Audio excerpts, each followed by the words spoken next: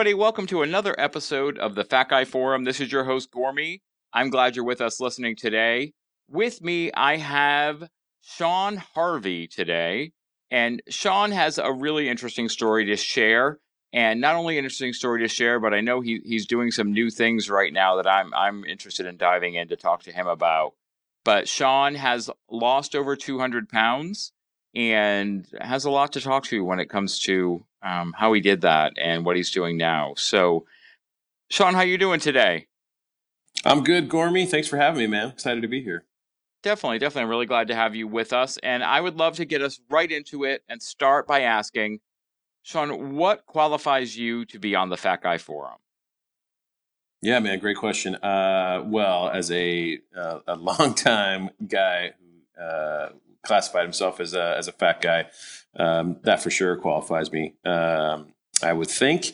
I grew up a pretty chubby kid, man. Spent most of my life kind of in the husky clothes, and then big and tall as I got older. So, yeah, growing up, I was a big fan of buffets, and sort of our family growing up. Actually, we did a lot of vacations. We did a lot of traveling, and just going out to eat. And I remember specifically, just really loving all of those times we would go to the buffets and sort of compete a little bit on how much we could eat. And my dad would actually. He loves telling stories of how seems like we shut down places and stuff growing up. And so food was always a really big part of like celebration and good times. And so I began to use that as a tool to kind of keep me feeling good, even when things were not going well, and ballooned up to the top end weight that I started out my keto journey on. So, which was about 503 pounds. That's wild, man. And were other members of your family big too, or were you always the biggest person in your immediate family? Yeah, good question too. Growing up, I was sort of the biggest kid. My younger brother, I have a younger brother named Troy, who is a personal trainer. So he's built and looks like Thor, or something. Troy from the movie Troy, or Brad Pitt's character Achilles from right. The movie Troy. So that was always fun.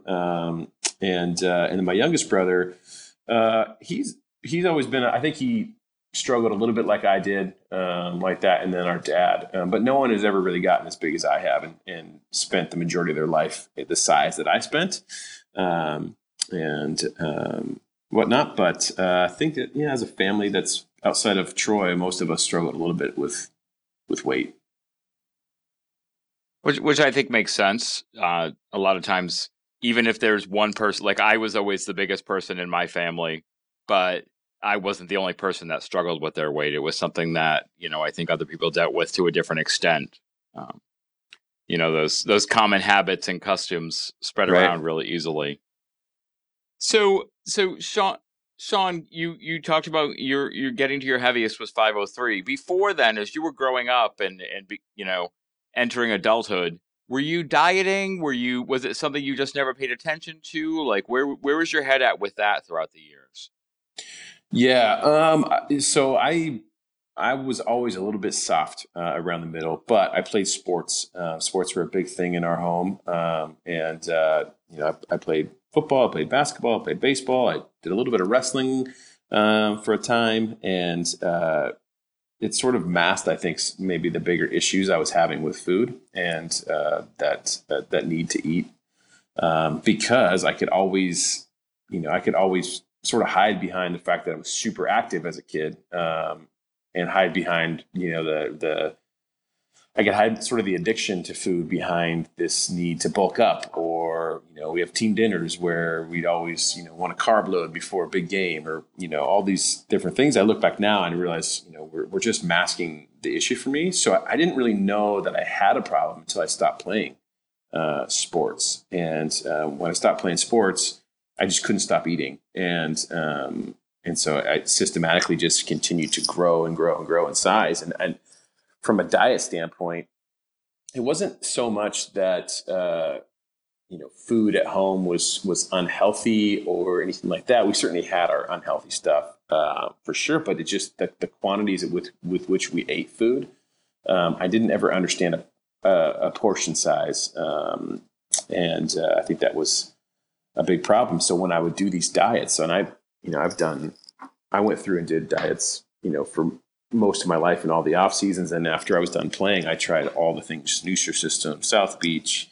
I tried MetaFast, which is now Take Shape for Life. I tried LA Weight Loss. I did the grapefruit diet. I did Atkins. I did all these different things, and I would do them for a time and have some success. But then I would treat it like, all right, cool. I made a little bit of progress. Now I can either reward myself or I can go back to the way I was eating before. And so ultimately, they were just little blips. If I were to graph out the way I, on an Excel spreadsheet or something, the way I gained weight over the year, there'd just be these little blips that dips down, followed by pretty steep climbs back up to previous weights, and then extended above beyond that. So. And you're reaching over 500 pounds. Was there an incident that caused you to realize you needed to make a radical change? Was it more a combination of everything finally adding up? Because you talked about, a food addiction and having real kind of issues with eating. Like, had they come to the surface really at that point? Or, because I know, like, for me, even my first round of major dieting, like I dieted a lot, like in short spurts, but my first major dieting, I wasn't paying attention to that mental side of things at all. It was just more, I knew I needed to lose weight because I wanted to get work. Where was your head at when you hit 503? Like, were you in a place of, I know I have a problem, or was it more, I have a weight problem? Yeah, no, good question. So our stories are a little bit similar in this way. Like I had reached actually about 470. This was back in, I want to say 2009 or 2010. And I had gone to a sales conference for the company I was working for. It was the first time I'd been on a plane in a really long time. And I had to get 2 seats, and I had, all this kind of, all these extra accommodations, which were sort of the first time I was really faced with the embarrassment of it in a really public setting. And where all my friends were there, and trying to explain why I had 2 seats and someone wanted to come sitting next to me or whatever. Just sort of a galvanizing moment of like, oh, this really sucks. And I knew I was big. Like, you can't be 470 and not know you're big, right? You're in 4X, 5X, 6X clothes. Like, you can't avoid that. But I always just sort of thought that I'll be able to figure this out. It'll be, at some point I'll, be able to lose the weight. And then I got home from that trip, and my wife, we had our daughter Scarlett, who's 11 now. She was 1 at the time. And I remember my wife sort of, pleading with me when I got back and not knowing what to do. Because, we had talked about, again, I'd already started trying the different diets and all that kind of stuff and not having any sustained success. And she was like, look, I know you want to have more kids, but we're not going to have any more kids unless you get this thing squared away.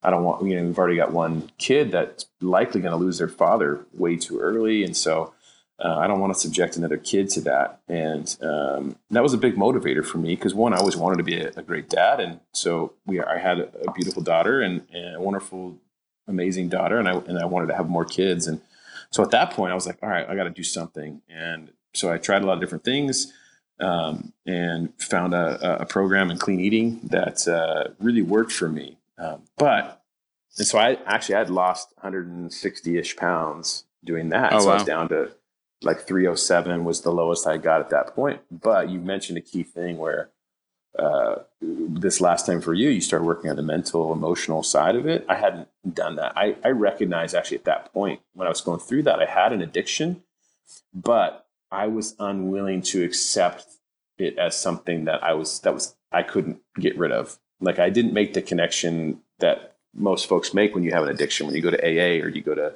NA or any of these different group meetings for folks who have addictions. I never connected it that it was essentially the same deal, where this was going to be something that if I didn't address, it would always haunt me. And I kind of thought, it's cool, man. Once I get to the weight that I want to be at and look the way I want to look, everything else will be fine. I won't have these emotional problems. I won't have these stressors or any of that stuff, which couldn't be further from the truth. And so getting all the way down to where it's close to where at close to 300. I'd done a sprint triathlon. I was feeling really good. And then the first real sign of trouble happened. I, tore my calf muscle. And then my wife had a really traumatic delivery of our second child, our son Grayson, who's 7 now. And sure enough, I went right back to the same coping mechanism and ballooned up beyond where I was before to hit that 503 mark. And I actually think I probably hit a little bit higher than that, because when I weighed in at 503, I'd already sort of started to change a little bit of my habits. And so it's possible that I was actually even a little bit higher than 503, but that's where I weighed in at. So. And what was it like for you? Because I know, I've talked about my experience, my regain experience. Like, what was it like for you to have that be happening, to kind of get down as low as you did and then to feel it go away? Because I think there's a lot of people out there that go through that and don't really kind of realize that other people share that experience. And I think there's also people listening that say, okay, I get it, regain 20 pounds, regain 30 pounds and put the brakes on. But putting on another 200 pounds, like what was that like for you mentally? Devastating. I mean, it was soul crushing. And at that 503 pound mark and plus, I'd given up. I'd sort of resigned to the fact that I was going to have a short life and I couldn't do anything about this. I didn't feel like I could muster the energy to sort of reclimb that mountain. I kind of looked at it, and I've talked about this in some of my posts and on different interviews and stuff, where I sort of looked at this problem I had as like Mount Everest, man. It was this massive thing. And when you're standing at the bottom of it, all I could think about is how hard it would be to get to the top of that mountain. And so it was just defeating. And so I just sort of resigned to the fact that this was it, man. And I was going to live a short, pretty uneventful, unspectacular, uninspired life, and my kids would, and my wife would ultimately have to move on at some point. So, which is, there's a pretty dark place to be, actually. Oh yeah. Completely. Yeah. I mean, I've shared that I wrote a letter to my family in case I didn't wake up in the morning, that I kept by my bed. Like it's an incredibly dark place to exist in when you feel so powerless in the face of that addiction that you resign yourself to the fact that, well, this is going to kill me at some point. Like I don't, and it's almost like, I know for me, and I don't know if it was similar for you, like it's not as if I say I'm completely powerless here, but more, I know I don't have the strength right now to fight this. Like it's almost like, it's like you're saying, it's like trying to, I've described it before as like trying to move a mountain with a teaspoon. Like you see, what the problem is. You see the problem, you see the issues and the challenges and all the pieces that are involved, and you just don't have the tools and the know-how in that moment to see that it is possible. So you again think you just have to put your shoulder into it and try to push at that mountain with your shoulder down low, and that's not going to get you anywhere. Yeah, and I think it's interesting too, because the hard thing, anyone who's got issues, addiction or different problems, like trying to change that, trying to reverse direction on something in and of itself is exceedingly difficult. Our bodies are very, very designed to maintain whatever your normal is. So to try and do anything in 180 direction is difficult. But when you're, and this isn't to qualify and say this is harder than any other things, but in this particular case with obesity, especially super morbid obesity, which is what I was dealing with and what you were dealing with and whatnot, there's sort of it's a really defeating sort of feeling, because if you look at it like you look at a different addiction, if you're sober for 30 days or you're sober for 90 days from alcohol, you can sort of begin to get some semblance of, I look all right, I'm normal. People don't necessarily know how you feel or how you look or what you're struggling with just to look at you. And there's so much shame around being obese, because the assumptions you make about what people are thinking about you, the actual things that people may be thinking about you or saying, sort of the fat jokes that are all out there, all those things like pile up. And even when you're doing well. And you're like, man, I've lost 20 pounds.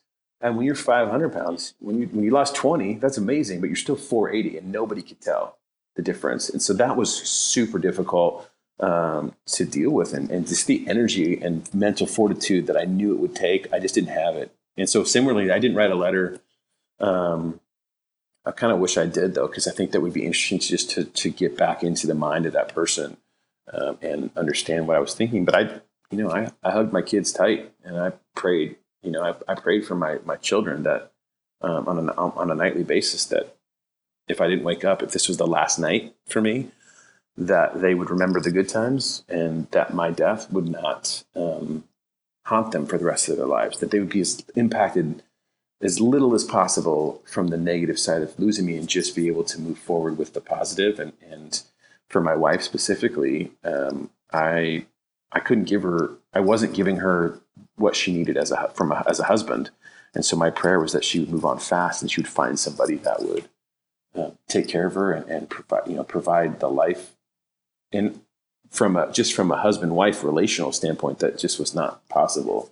At least it didn't feel possible for me, which is pretty dark. And it was very pragmatic, very pragmatic approach. I wanted to make sure that I had said those things and prayed those things because I was pretty confident that it was going to end. And it's none of us are guaranteed tomorrow, but I certainly was quintupling the odds that I wasn't going to get tomorrow. Right. So. Right. It's not like an unforeseen accident is coming when you're 500 pounds. Right. No one looks at someone that's that big. I mean, let's just be realistic. When someone who's 500 pounds has a heart attack, no one says, "Did anyone see this coming?" Right. There's no shock and awe. Someone who's 35 years old and not overweight has a heart attack. It's a complete devastating out of nowhere blow. But when it's someone who was the size that we were, and it happens, it's not. It's the same way I think when someone that size gets diagnosed with diabetes or some other metabolic disorder. Yeah, we know that was coming for you. We know that was happening. And I think you hit on something really interesting because it's something that I've thought about a lot. Is I get the question from people, and I'm sure you do too. Is how do you get yourself mentally ready? And I'm not trying to jump ahead too far, but I want to hit on a point that you made. Get yourself mentally ready to kind of tackle such a long journey because when you start at 500 pounds, you can get to 400 pounds and be psyched that you've lost 100 pounds. Right. That's an amazing accomplishment. And then you walk into a room of people who don't know you and they just see a 400-pound guy and they assume everything. They assume that your behavior is just as bad as the person you were when you were 500 pounds. That happened to me when I was hospitalized. I was in the hospital at 350 pounds, but I was down from near 500, but these doctors didn't know me. So every new doctor and nurse that came in would say, well, what kind of mobility aids are you using at home? And what kind of oxygen do you use? And how much insulin do you take? And I'm like, I'm none of those things. I'm like, and I literally would have to say every day, I go to the gym 5 days a week at 4:30 in the morning. I get up, I've lost, and I put the background on my phone to be a before picture. So I could easily pick it up and be like, this was me 6 months ago. It's interesting. Don't please, because it happened the first 4 days, every new person that came in, and finally word got around, and it changed. I became known as the keto guy in the hospital, but yeah, it was initially very every time. And I realized, when I get that question now from people who are how do I deal with, I'm going to lose, 150 pounds and still not be anywhere near where I want to get to. So it's just, it is definitely easy to see how someone can say, I know I need to do something, but I just don't think I have the energy in me to do it, especially when you're that big and you're eating that way and you're living that life. It's not like you're a boundless ball of energy waiting to explode in any direction. You're looking for, how soon can you get to bed or how soon can you get onto the couch? It's a very different place to be. Right. So Sean, you hit 503 pounds. what happened then? What changed? Yeah, I think it's for me sort of a tough way to get jump started. But I had a friend of mine pass away from cancer, and he was a friend of mine from high school. We had sort of lost touch to a degree. I mean, would see things from him on Facebook or whatever, but I hadn't really been in contact with him. This is a guy that most of my childhood, there's not a lot of I don't have a lot of great memories in childhood that don't have this guy in it, or that weren't at his house, or weren't on a team that he and I were on together, et cetera. Just a really good dude, a good friend, good friend, good guy to be around. And he passed away from cancer. And I found out on Facebook. I didn't even know he was sick. And it was jarring. I mean, obviously for me, the grief of losing somebody that has been a big part of your life is difficult to deal with.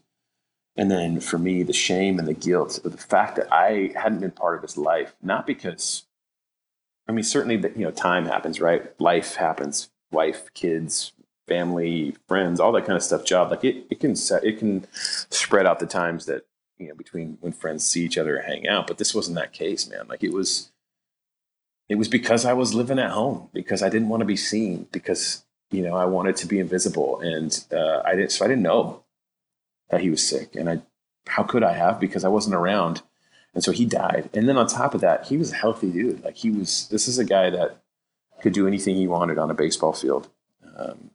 Tremendous athlete. And he had a young family. He had a son that was pretty young, a couple of years old. And it just struck me as and anyone's death is a tragedy, but I'm like, man, this guy did a lot of things correct. And he was taken for something he didn't have control over. And then there's me. Well, I could die from cancer too, right? Like if he is exposed to it, I could be exposed to it. And I am quadrupling my odds by not doing anything about this food thing, this weight and all this kind of stuff. And seeing his wife and seeing his son grieve was hard to swallow, knowing that was what I was going to leave behind too. And I was choosing it. I mean, as you can say with any addiction that there's a modicum of choice that's removed, because your brain chemically is altered. And so it's a disease. You lose control to a degree, but we always have a choice to take a step in a different direction. And I was choosing not to. And so that was very sobering. And I just was like, I got to do something. And so what I had done every other time in my life, and I'm 40 now, so for the majority of my life, I had reached for the next diet. What was the thing that was being advertised the most on TV? What was the magic pill that was going to solve this problem for me? If I could just lose 50 pounds, if I could just lose 100 pounds, what was that thing that was going to do it? And it always was empty, because it only ever focused on this physical end goal. And this time I at least was wise enough to realize that I couldn't do this with just a physical approach. So I went to my church and I talked to my pastor and was like, look, man, I got problems and I don't know what to do about it. And I've tried everything, but I've never approached this from a spiritual, mental, emotional side. And I need your help. And so he pointed me in the direction of Brene Brown and her podcast, or her TED Talk on shame and vulnerability. And then he's pointed me to a guy who did a lot of work in breaking down strongholds, addictions, things like that through living in freedom, through Jesus, frankly. And we sat together for about 4 or 5 hours, and we went through and addressed so many different issues, provided forgiveness for folks that I was holding on to, any amount of anger, guilt, frustration. Went through a process of forgiveness there, and in a process of forgiving myself, and in each case also kind of sort of repenting from those behaviors, and repenting in the sense of turning 180 degrees away from those activities, and then in that process, I just felt very delivered, and I felt hope for the first time in a really long time that I could do this. And I remember driving home that night, feeling for the first time like I wasn't trying to score. I don't know if you can relate to this. You probably can, where your mind is super occupied with like these thoughts of how do I get the next meal? Where are my opportunities? Because I can't have my wife find out. I don't want my family to find out. What can I do? So my mind would always be working like, what way can I go home where I can get the thing that I want and eat it and be able to dispose of it before I get home? And so I left his place. It was the first time I didn't want to do that. And I was like, oh my God, maybe I can do this. And so I started working hardcore on digging in on sort of the mental and emotional issues. Why was I eating? What happened? What do I need to deal with? All that kind of stuff. And then about 2 years of that, I finally got to the place where I was like, I'm ready to do something. And someone told me I should start an Instagram page and I should document it. And another friend of mine, she was like, hey, let's do this keto thing. And I was like, okay. And she's a nutrition, holistic nutritionist. And I was like, cool, let's do it. And then it was like, with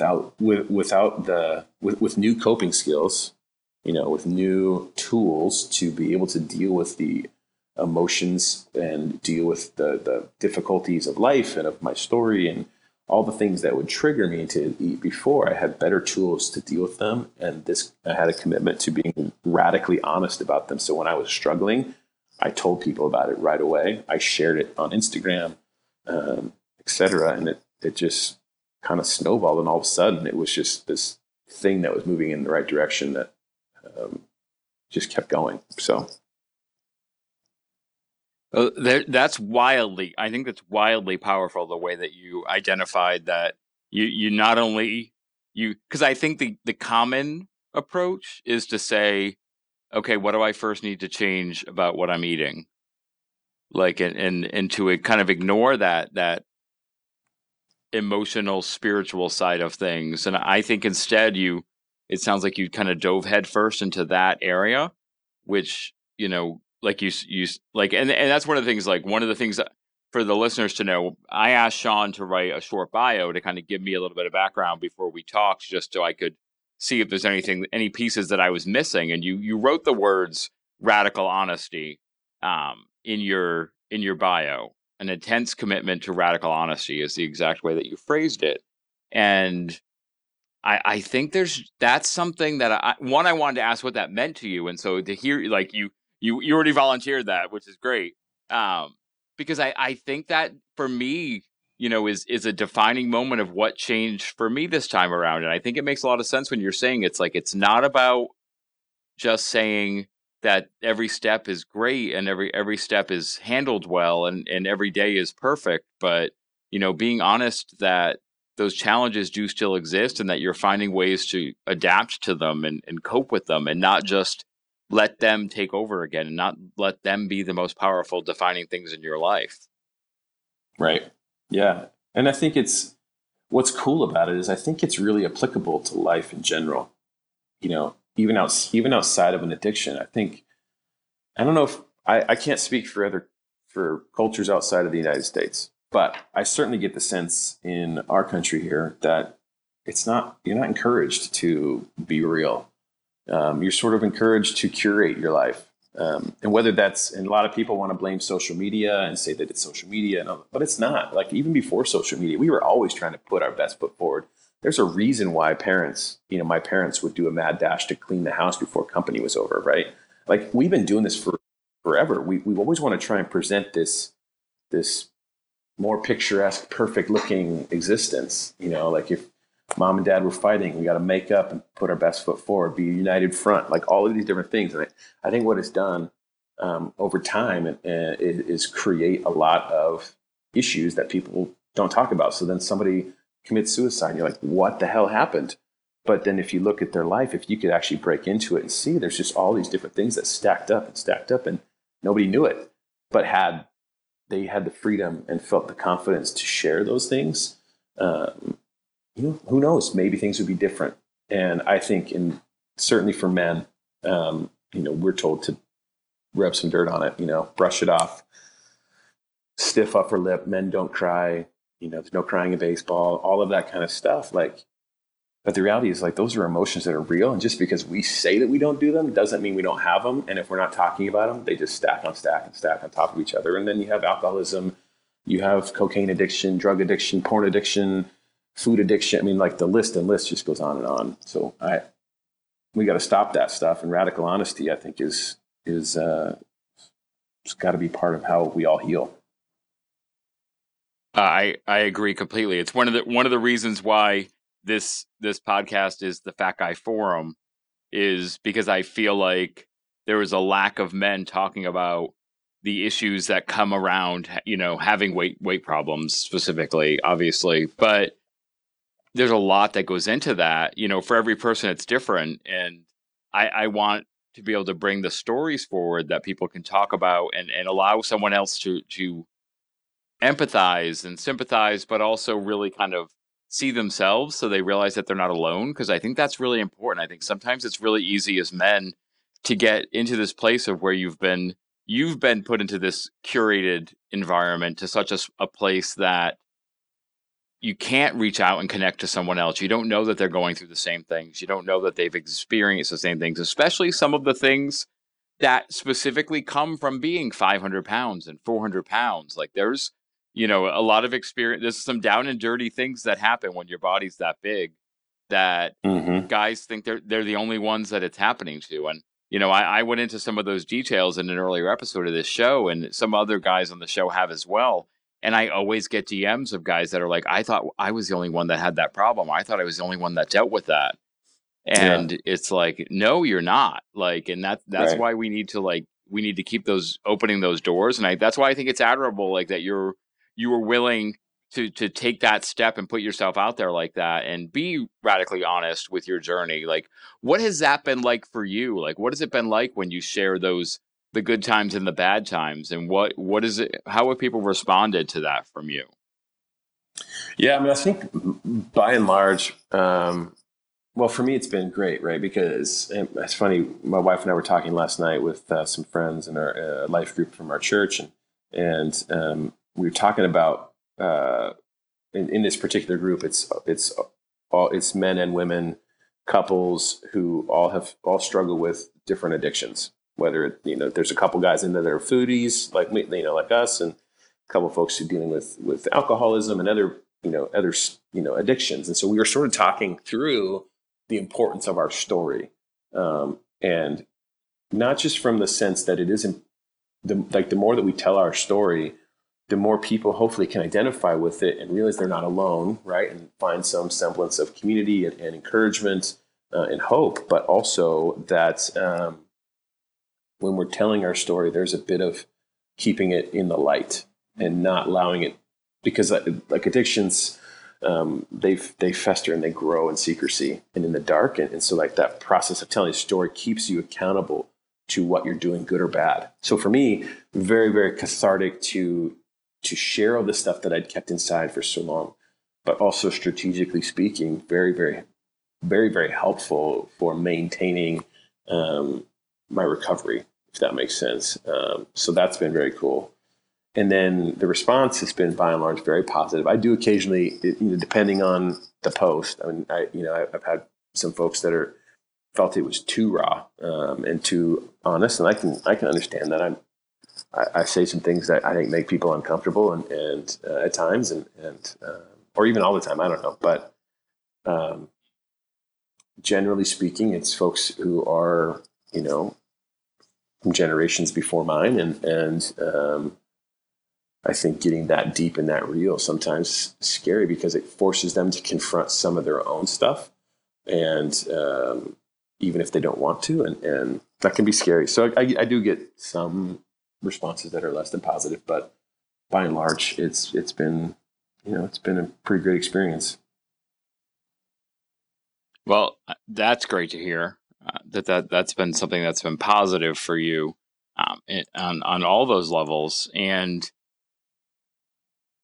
sorry, I just dropped my glasses. They fall off a lot lately. Yeah, I bet. Oh, too funny. Of course, that's going to shake me a little bit. But anyway, so one of the things I did want to talk about, Sean, too, because something that you've brought up a couple of times as a part of your journey, is your relationship with your wife. You've been married for 14 years. Is that correct now? I just want to make sure that we get the year correct, because if she hears this and we're off, I don't want any I don't want to cause any tension. Yeah. So Yeah, no, we're good.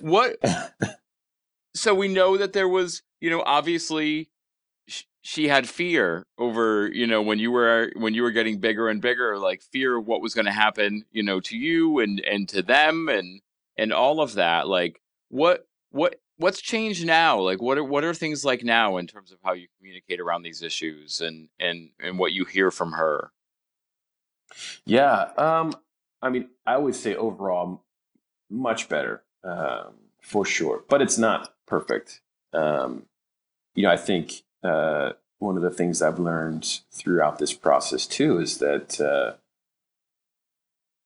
I still operate at times as an addict does, even if I'm not participating in the actual substance of my addiction.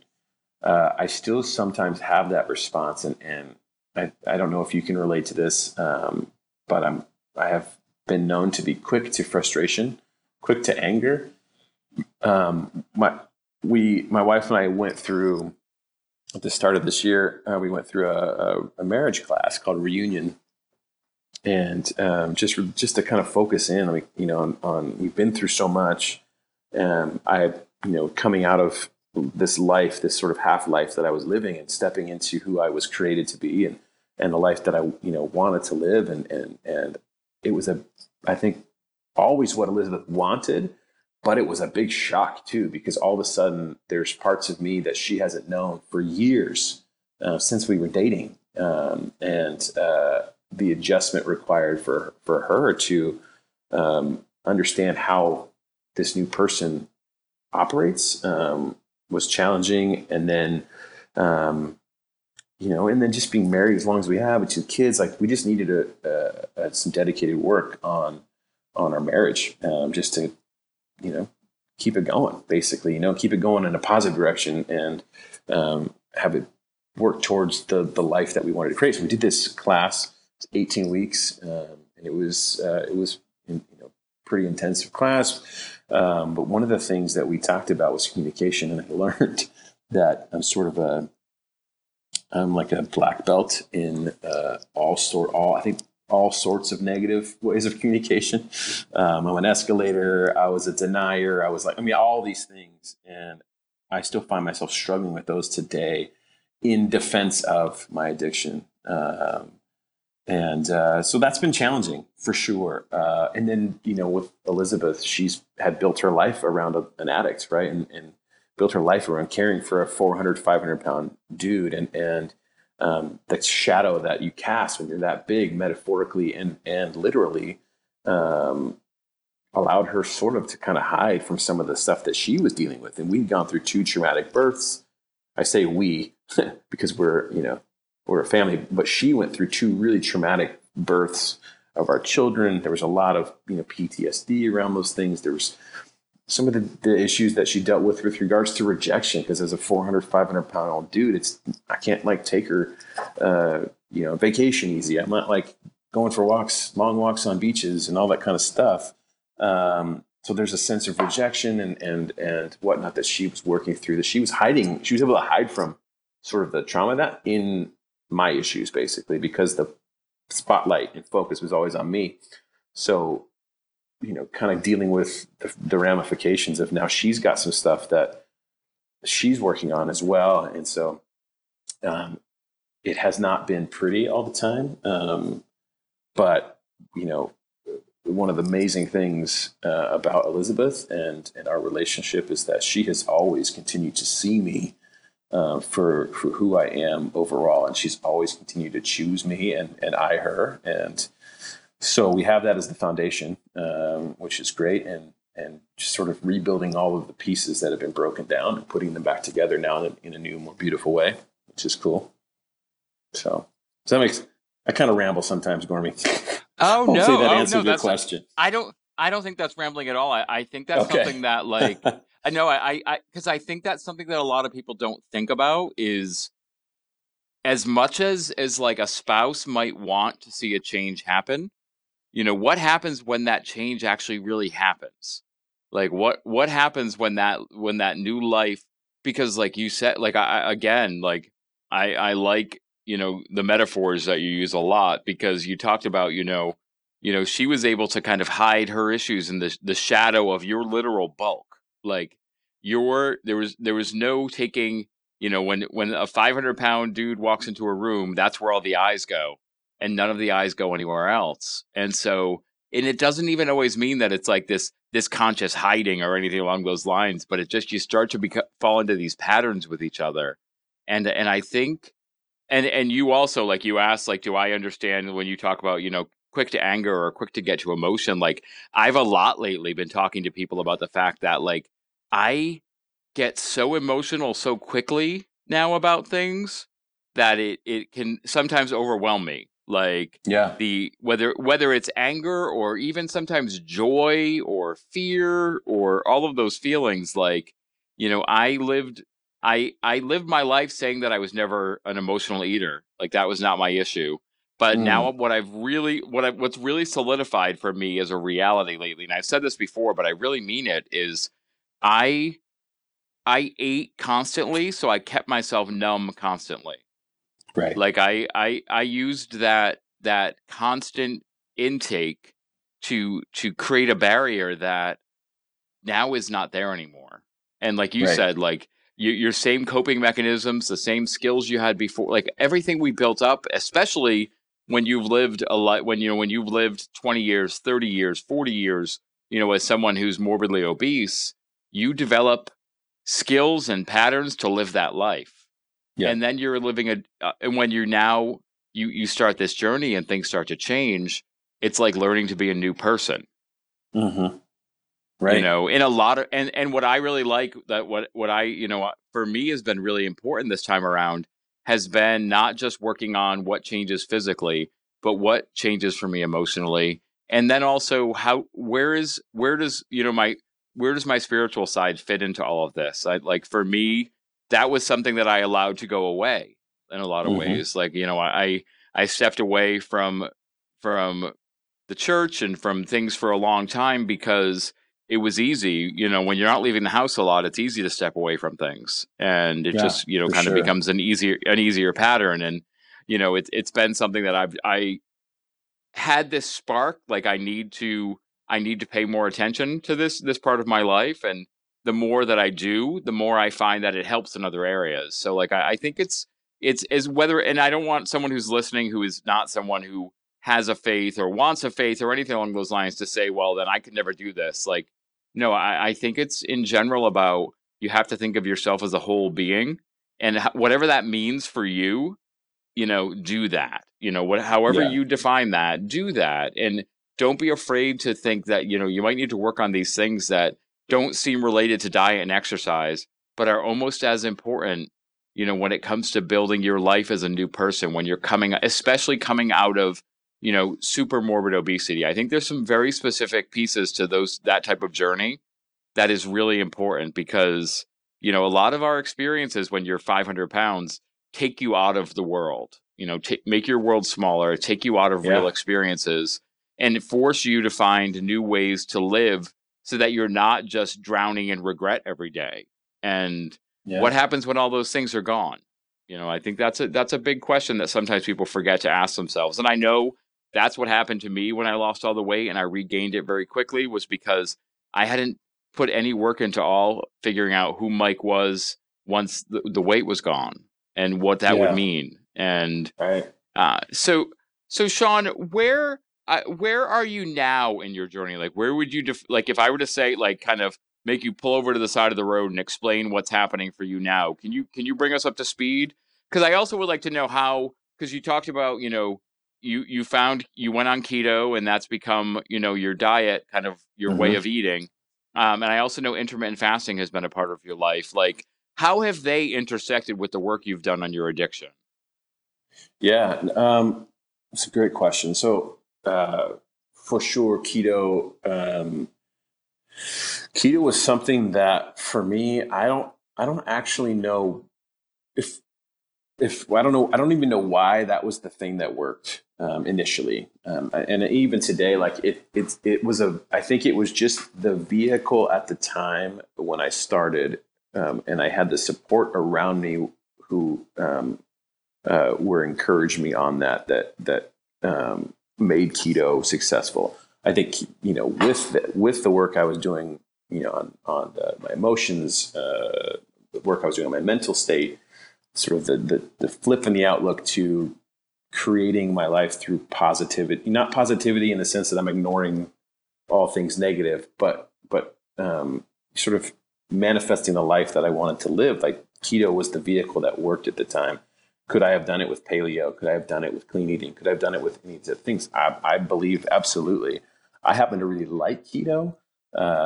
And especially now having been in it, I really like the way I feel on it differently than anything else for me. I think it works great for my body, but I also think it might not be for everybody.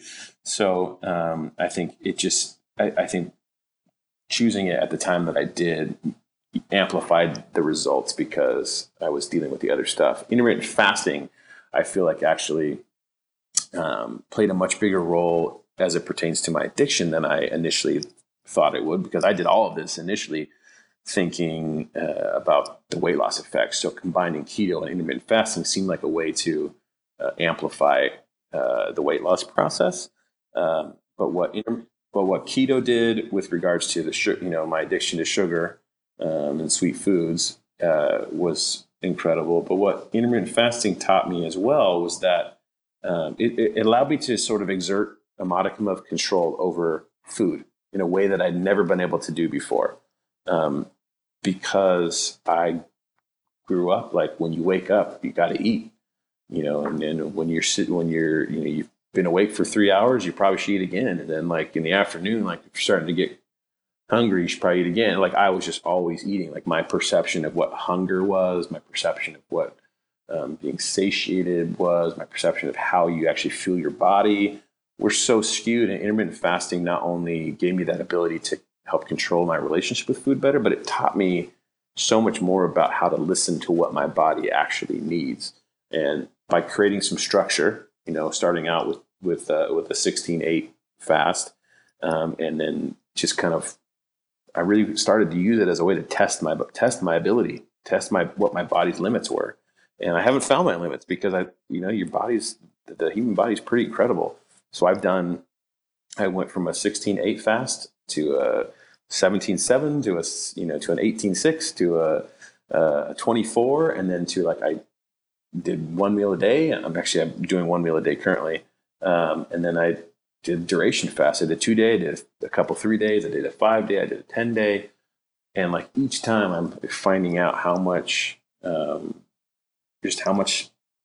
my body's capable of, and understanding what fuels it, as opposed to this idea that I need food to live in every moment. Obviously we need food to live, but like I don't need it every 3 hours. I don't need to eat it sitting down to watch a ball game. I don't need, I don't know.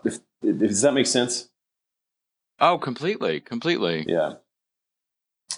So that's kind of where I'm at with the keto and intermittent fasting is sure. They're vehicles for me. Will I eat this way forever? I don't know. I can't tell you that with any certainty. What I can tell you with certainty is I can never go back to eating how I was eating before, in terms of the way it controlled my life and the way it medicated my stuff. If I go to Italy, I'm probably going to have a carb again, because that's just, why punish yourself that hard? I don't know. But a friend of mine said that the other night, like, I'm going to eat this way for as long as it takes for, to get into deep, lasting recovery, essentially. And that's kind of how I feel. I think that's a smart approach. I mean, that's something I've said myself. Like I work with a coach, and I've had the discussion with him, as we're heading towards, we'll start working soon on what happens, when I end the relationship with him, and also when I move out of like a weight loss phase. Like I have to work on building living an actual life. And there are going to be moments in that actual life where I make decisions that probably fly in the face of how I know I should be eating. If I'm in Italy and it's time, it's deciding to eat pasta. If I'm in Ireland and I want to have a Guinness, or Like the example I used was, I'm at the base of the Eiffel Tower in Paris and there's a bakery there selling croissants. Do I have a croissant or do I keep walking? Like, what choices do I make? And I think it's the mentality is different. Instead of like looking for the food experiences, but then being a part of a food experience and realizing I'm never going to have that food experience again in my life.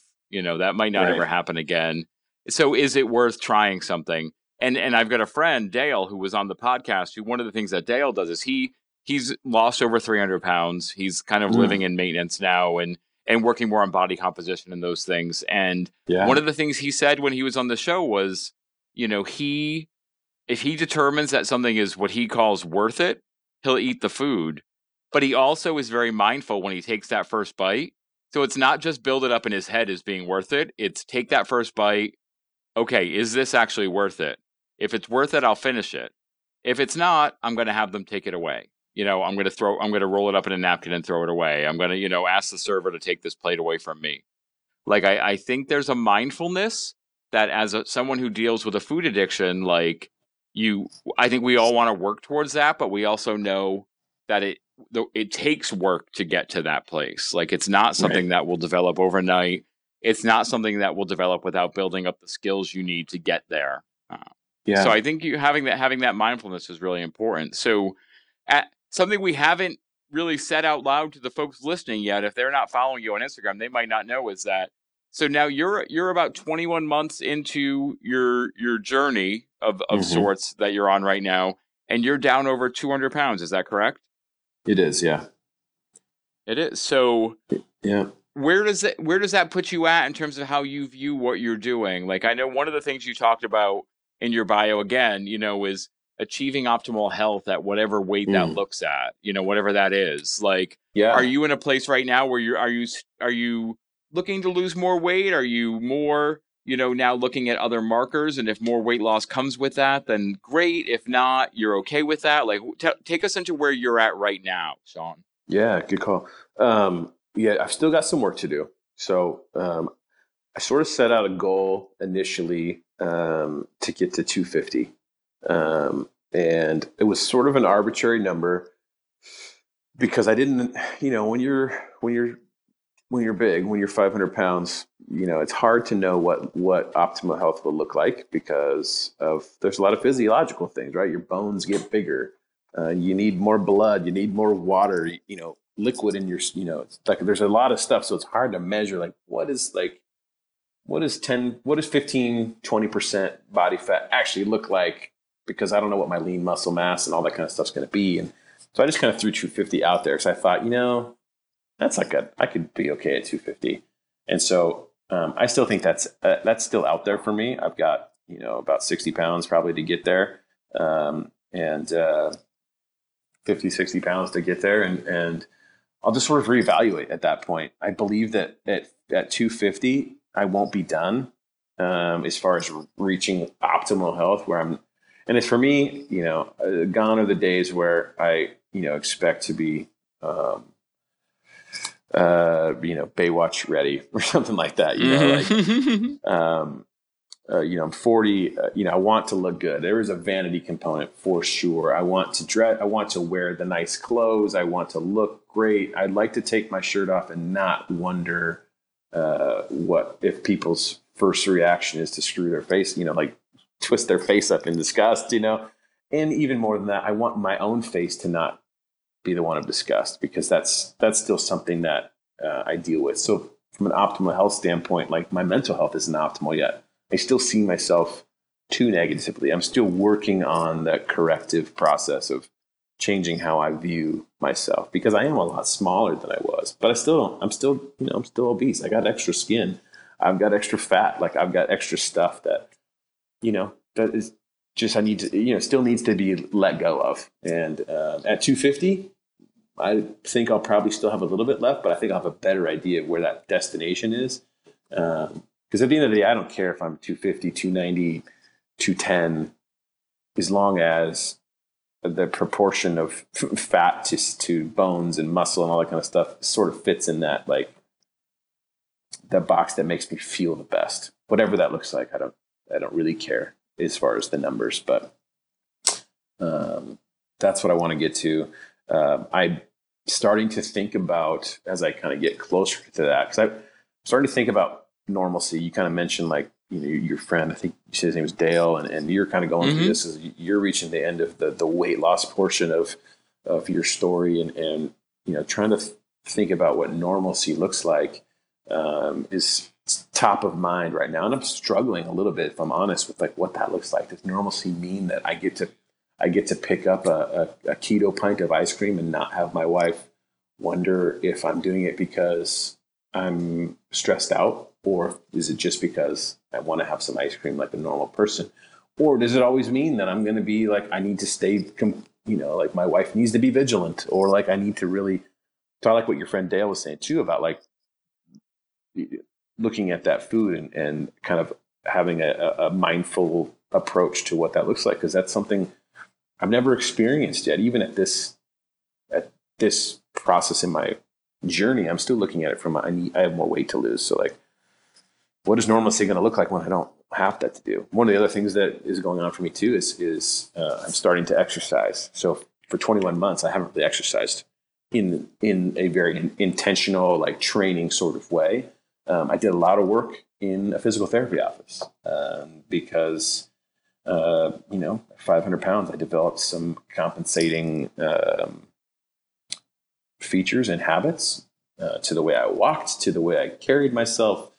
Obviously was putting a crap ton of pressure and torque and torsion on my joints, especially my knees and my hips and my feet. And even what's nuts is I've had serious shoulder pain, and I couldn't figure out why I was having such shoulder pain for a while. And then I looked at a picture of myself again and realized like my arms would sit out so far because of the girth of my midsection. They would just rest sort of at like a, almost like a 45 degree angle out to the side. And now they rest comfortably at my sides. And the stress that put on my shoulder joints, like shoulder caps and all that kind of stuff, the muscles and tendons and ligaments. So like I spent a lot of time repairing and rebuilding, and then even like relearning how to take a step in proper motion. And so I did a lot of that stuff. And I'm feeling, knocking on wood, like I'm feeling pretty biometrically pain-free at this point. Still have little sorenesses here or there. So I'm stepping into exercise and beginning that process of training with more intention than to build composition, to build functionality, to, I wouldn't mind being a little bit more athletic again. So all of that stuff is where I'm focused currently. And to speak to that, because something I did want to bring up is you've started a new challenge that I know involves working out. So you've started something that I've seen some other mutual friends that we have and some other people dive into, and I've seen people complete it and change their lives, and it's still not something I feel like I can commit to, which I admittedly feel some shame over at times, but yeah. I think it's kind of incredible. So I want to let people know what you're doing now. Yeah, I definitely feel the way you feel. So the challenge is called 75 Hard, and it's a commitment to do 75 days in a row. And there's 5 components of it. First is whatever nutrition plan is that you're on, keto, paleo, whatever it is, you stick to that for 75 days with no cheat meals. I think actually some folks are doing it with no alcohol either. I don't know if that's a component for everybody or not, but certainly whatever your current nutrition plan is, stick with that. No cheat meals. Number 2 is work out twice a day, 45 minutes each minimum, and one of those workouts has to be outside. And we're in October, and I won't finish this challenge until December 15th, so it's going to get cold and even colder. But I sort of love that aspect of being outside and connecting with nature and all that kind of stuff. So that's cool. There's a personal development component. You need to read 10 pages minimum per day in a nonfiction personal development book, entrepreneurship, whatever it is, at least 10 pages a day. So within the 75 days, 750 pages will be read. And that's likely 2 books. which is really cool. You need to drink a gallon of water a day, which currently, I thought, when I was looking, I was like, oh, that'll be easy. I drink that much water every day. Anyway, turns out I don't, because my bladder's like, what are you doing? Like I feel like every 2 hours, every 90 minutes, I'm getting up to pee, and whatnot. So that's nuts. And then the last thing is taking progress pics every day. So at the end of this, there'll be 75 pics of my full body and 75 pics of my face. It'll be interesting just to kind of see what those changes look like. And it's pretty intense. I think for most folks, it's the workout twice a day for 45 minutes. That's hard to get in every single day because of scheduling and stuff like that. And I am choosing to go after this from which is what I always do, from a very rigid perspective for myself. Like, I'm going to do it exactly how it's written. I think one of the things that freaks people out is keeps people from doing something like it is the rigidity of the rules. What I say to most folks, and what I've said to folks that are we have a little Instagram chat group right now, focus on, is that it's more about a 75-day commitment to yourself and making a promise to yourself that you keep. And whatever you do with those 75 days is your business. I'm not here to police you. I'm not looking to you to police me. So if you make tweaks to it and you're still taking 75 days focused on something for you and creating that goal, I think it's all for it. There might be some folks on here that think that's not correct. But I'm learning that life is not about a series of boxes we need to fit in. We create our own box, create our own life. And this challenge for me, I want to follow the path that was laid out. But if you want to forge your own path in the 75-day challenge, do your own thing, man. Like, I'm all for that. So that's what I'm doing. I'm 3 days in, so of course I'm super chipper because I haven't done enough. But I am pushing myself. I've been up at 5 a.m, which that's not something that's been a consistent in my life. And so I find myself exhausted and going to sleep at 9:30, and I'm a night owl, and so I turned 40. I'm peeing every 90 minutes, and now I'm going to bed at 9:30. I think I'm going to retirement home next or something. Is what it feels like. But I'm excited for what it's going to be like, and what these next 75 days bring, and sort of the mental fortitude that I think some of our friends on Instagram that are talking about. I think one of the things they talk about is the mental fortitude that you get in believing that you think you know your limits.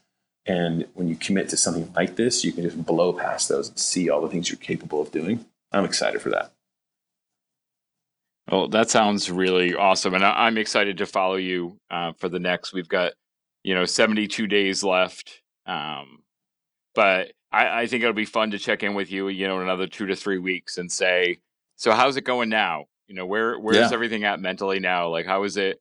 Has it become routine, or is now with a point where it's like the bloom is off the rose and right. the struggle's coming days. back in? Because I think that relates a lot to especially like a long distance, weight loss journey. When you've got a lot of weight to lose, when you're looking at losing over 250 pounds, it's very easy to be, especially at the beginning. And I know this, it's very easy to get psyched up in the beginning because weight almost seems like it drops off, just melts, and then you hit it, and then you hit a point, and I know there's people who are like, well, it's water, and that, it's this is happening, and inflammation's going down, and all of this is happening. And I like to say, okay, so maybe I did lose 15 pounds of water that first week, but that was still 15 pounds of water I was carrying on my body. Amen, it's not. Brother. It's not like it was 15 pounds of water that I picked up and then threw off the side of a bridge. That was 15 pounds of water circulating my body. I don't care if it's fat or water. Get the heck out of my body. Okay, get out. Exactly. Yep. And then we hit a point where things slow down, and things start to become a little more challenging, and you have to stay focused. So what keeps you focused? Because I do want to touch on the fact that you are someone that's come a long way and still has a way to go. Like, what helps you stay focused during those times where it does seem like the needle's not moving, or it's getting harder to take those steps forward? Yeah, well, I mean, the focus is hard sometimes, and sometimes I don't do it very well. And, part of the process for me in where I still have room to grow is the ability to give myself grace and also to find other things to focus on, because there is, I think especially when you're trying to lose as much weight as we have lost and are trying to continue to lose and all that kind of stuff, you sort of trade one addiction for another. And there is that dopamine, serotonin like flood when you hit the scale and you see, like for me, it was 12.8 or something like that in the first week, and then the next week it was 5. I went on a streak for I feel like it was like 10 plus weeks where it was 5 pounds every week. I just lose. It was like clockwork. I could tell you, I'm going to lose 20 pounds this month minimum. And I would boom, 5 pounds, 6 pounds, 5 pounds, 6 pounds, 7 pounds, 5 pounds. Like it was nuts. You sort of develop a little bit of a high off of that. And so when that first started to go away, I struggled with my mindset because I was getting pissed at myself. I'm like, I still have so much, and there's been times when I haven't done well, where I got tired, and I'm coming out of a period now where I just been kind of like, I need a break. Like I need to chill out, and not be so militant about what I'm trying to do. And so step away from the scale for a little while. And that's, I think, a positive thing. And at the same time, like it for me, it forced me to refocus and reface some of those old voices that want to tell me like, here, this is as far as you're going to go, man. Like, so it hasn't always been pretty, but I think something like 75 Hard, for example, I think the reason I had decided to do it wasn't because I was like, oh, I could do this. It was like, I'm scared of this. I don't think I can get this done. But, I can't look at the scale as my only thing anymore. So I'm going to set a new goal, and I'm going to say, I'm going to do this. And it's hard. And frankly, I'm 3 days in. So what it looks like at day 10, I have no idea. But like, I want to focus on that because I need to create more than just a weight loss target, especially since at some point that's not going to be a thing for me anymore. And I'm going to need new ways to measure how I'm valued, how I value myself. And so it has not been perfect. And there have been plenty of times recently where I've been tired, where like other things in life happen and sort of wear you down, and just, trying to keep that same intensity has been hard. But I think one of the things one of the areas of growth for me is that I used to just drop the baton, so to speak, and not pick it up again until I've gained 150 pounds or whatever. I've been able to set the baton down and pick it back up. And, I'm in that phase now where I'm ready for the next, marathon, if you will. And 75 Hard is part of that. So. Well, that's awesome. And I'm excited to see what happens for you there. I do have one more thing I wanted to talk to you about. I know we've been talking for a while. Before we start to wrap up, I have one more question I wanted to raise, because I think, I just know for me, hearing, your approach to how you kind of got your journey started, was really just inspirational for me to hear as we were talking over this past hour. I would want to know, like, so Sean, if there's someone out there listening, because I know there are people out there listening, men and women, but, men specifically are coming to the Fat Guy Forum looking to kind of learn from the experiences of other men. Someone who's in that, 500 pounds, 450 pounds. I mean, I talk to guys almost every day who are 600 pounds and don't know how to get started.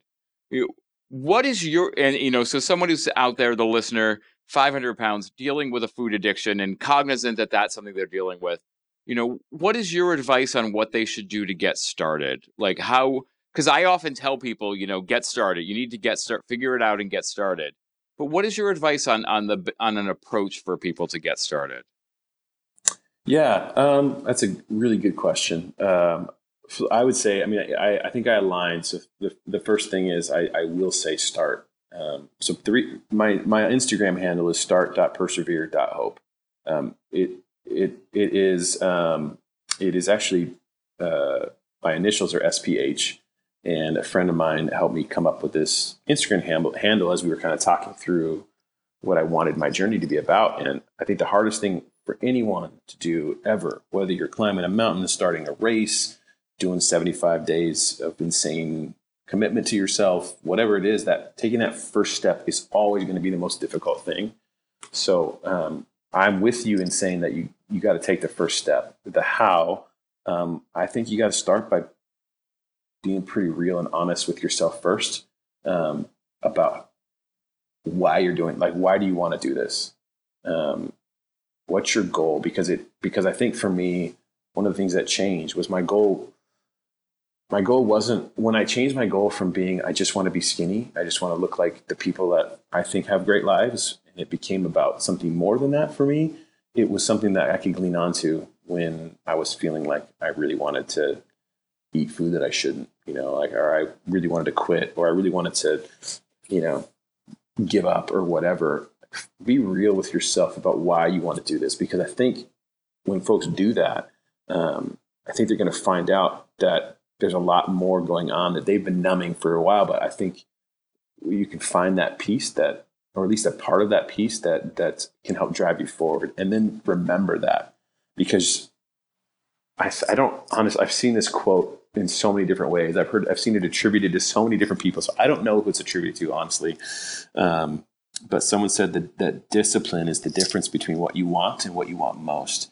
And when I made the choice to go after my mental, emotional stuff, when I made the choice to go after my nutrition, it became something where I stopped telling myself I didn't want donuts, or I didn't want the comfort of sitting on my couch eating a pizza or two or whatever. Like, I didn't start by telling myself that I don't want those things, because that's not true.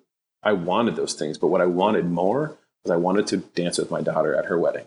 I wanted to take my wife dancing. I wanted to go wrestle with my kid and my son and run around, and I wanted to coach his baseball team. Like, I started thinking of all these things that I wanted to do in life that I wasn't doing, and those became the things that were more important than whatever the food that was in front of me. And that changed everything for me. I don't know if it will for other folks. I don't know if that resonates with you, but that would be my advice. No, I think that's some perfect advice right there, Sean. So I definitely thank you for that and appreciate it. So, Sean, I do have a little bit of a closing piece that I do. I've got some rapid fire questions we do, but before we get to that, excuse me. Is there anything else we didn't get to talk about today, or anything else you want to say that we didn't get a chance to get into? Probably. I'm sure there is. It's funny because I remember I was listening to you on I think it was last week or the week before on Radix, and they asked the same question at the end, and you, that's what you said exactly. There's probably something else I want to. There is probably. I'm gonna listen to this later and be like, oh, I should have talked about that. I should have talked about that.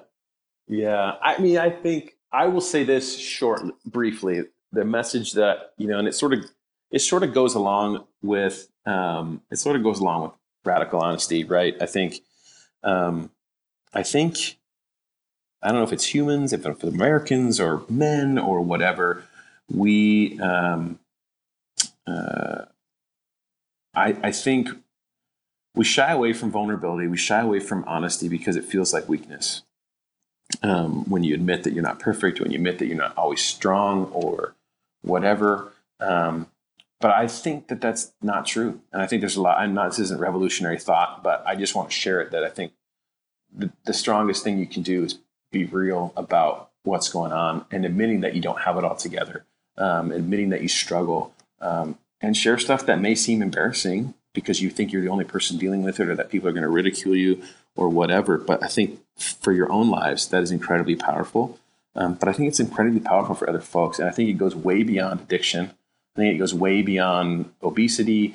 I think it gets into life. And you look at things right now, and whatever side you fall on the political fence, whatever side you fall on a religious bent or whatever, we are so focused on wanting to be right and having everything fit into the exact thing that we think it should be, that we lose sight of who the humans are. We lose sight of the common struggles and the common things that we deal with. And I think the more we focus in on the fact that we got our own stuff that we're dealing with, just like they have their own stuff they're dealing with, we can find a lot more commonality than we do differences. And I think we're better together than we are apart. So, and I believe that in all walks of life. So anyway, we can talk about that for a long time because I have got lots of thoughts. I'm sure. And I would love, I'd love it. Let's bring you back someday to talk about that too. Like let's come back. I would love to have you come back in 75 days or 72 more days, and talk about the end of 75 Hard and what your lessons learned there are, because I'm sure there's going to be plenty regardless of where you're at then. So I think that's some really exciting stuff you've got going on, Sean. So we're the last segment here on the Fat Guy Forum now is something I call the Fat Guy 5. It's 5 questions that I'm going to throw at you rapid fire style. Just get your answers to those, and then we'll talk a little bit about how people can connect with you. Sound good? Sounds great, man. Let's do this. Okay. So first, living or dead, tell me, who is your favorite fat guy? Oh, Chris Farley. Sad that he's gone. Good choice. Definitely. I think he's someone that stands out to a lot of guys, especially guys like in our age range, as someone that's, that he lived his life big in a lot of different ways. For sure. Yeah. John Candy would be a close second, probably. Yeah. John is mine. I would say he's one of mine. I'm a little bit older than you though. I'm a little bit older though. Question number 2. We didn't actually get to talk too much about this, but when thinking back to when you were in your bigger days, Sean, what was your quintessential fat guy meal? Oh gosh, it was something Italian, pizza or pasta, 100%. Because you could just, could house an entire pizza or two and eat entire packages of spaghetti, and I just loved that stuff. I'd still love it today if I was eating it. So, and maybe popcorn. I may add popcorn to that list too. I was having that discussion with someone the other day. Like they were saying, like they've been keto for years. The only thing they still miss is popcorn. Yeah, and I'm like, well, have you tried? They're like, nothing will ever take the place of popcorn. Like it's so true. It's something that's in and of itself, a unique experience. I say that as someone who's going to Disneyland next week, where they pump the smell of popcorn into the streets to get you to buy it. So I'm gonna face that struggle for sure. My thoughts are with you, my friend. I appreciate that. The next question, you've actually I think you've kind of answered this one already, but if there's a bullet point you want to put on this, what is your one biggest tip to other big guys out there who want to make change? Yeah, I think I would just reiterate the dude, be real with what's going on. Don't try and band-aid it with a diet. Be real with what's going on and find the things to focus on. Great way to put it. Number 4, what book, podcast, or other resource would you suggest to someone who needs motivation? Oh man, that's a good one. Well, besides this one, obviously, the Fat Guy Forum. I actually really like Brooke Castillo is a life coach, and she has a podcast called The Life Coach School. They're pretty digestible 20 to 30 minute episodes and really applicable. So that would be a inspirational, listen to that one. And then I'm a big fan of The Armchair Expert. So if you want a fun one with Dax Shepard, that's a good one too. Great. And lastly, Sean, tell us one of your non-weight loss or fitness related goals for the next year. Oh yeah. Oh man.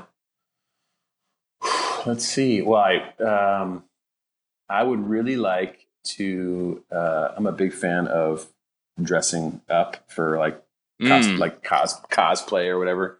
And I saw you get dressed up for your birthday this year. Yeah. That was super fun. We did a 20s party. I want to rock a Captain. I want to put on a Captain America outfit and not feel super self conscious about it. I want to feel pretty good about it. So Nice. that's on my list. So I like that. Yeah. Awesome. Well, we'll look forward to seeing that show up eventually. And if people do want to see where you'll post pictures of that, Sean, how can listeners of the Fat Guy Forum get in touch with you? How can they find you? Yeah, Instagram is the place to be for now. Eventually, I will have some additional places to engage with folks, but for now, Instagram is where I'm at, and you can find me at start.persevere.hope. Well, thank you so much again, Sean. I really appreciate your time today and for sharing your experiences and perspectives with the listeners of the Fat Guy Forum. I hope that people will track you down, just because I think there's a lot that you're sharing that they can learn from. So again, just thank you so much for being here today. And I wish you luck these next 72 days. Like, I'm really excited to see what happens for you. I appreciate the time, man. I thank you so much for the invite. So I look forward to coming back. Definitely. So this has been another episode of the Fat Guy Forum. I'm your host, Gormy. You can find me on the Instagram at Gormy_goes_keto. You can find me on Twitter at GormyGoesKeto, or you can also email the show at thefatguyforum.com. As I recently announced, I have also got my blog started at GormyGoesKeto.com, so be sure to check that out when you get a chance. Thank you again so much, everybody. And I remind you to do something today to amaze yourself, because you are amazing people. Thanks, y'all.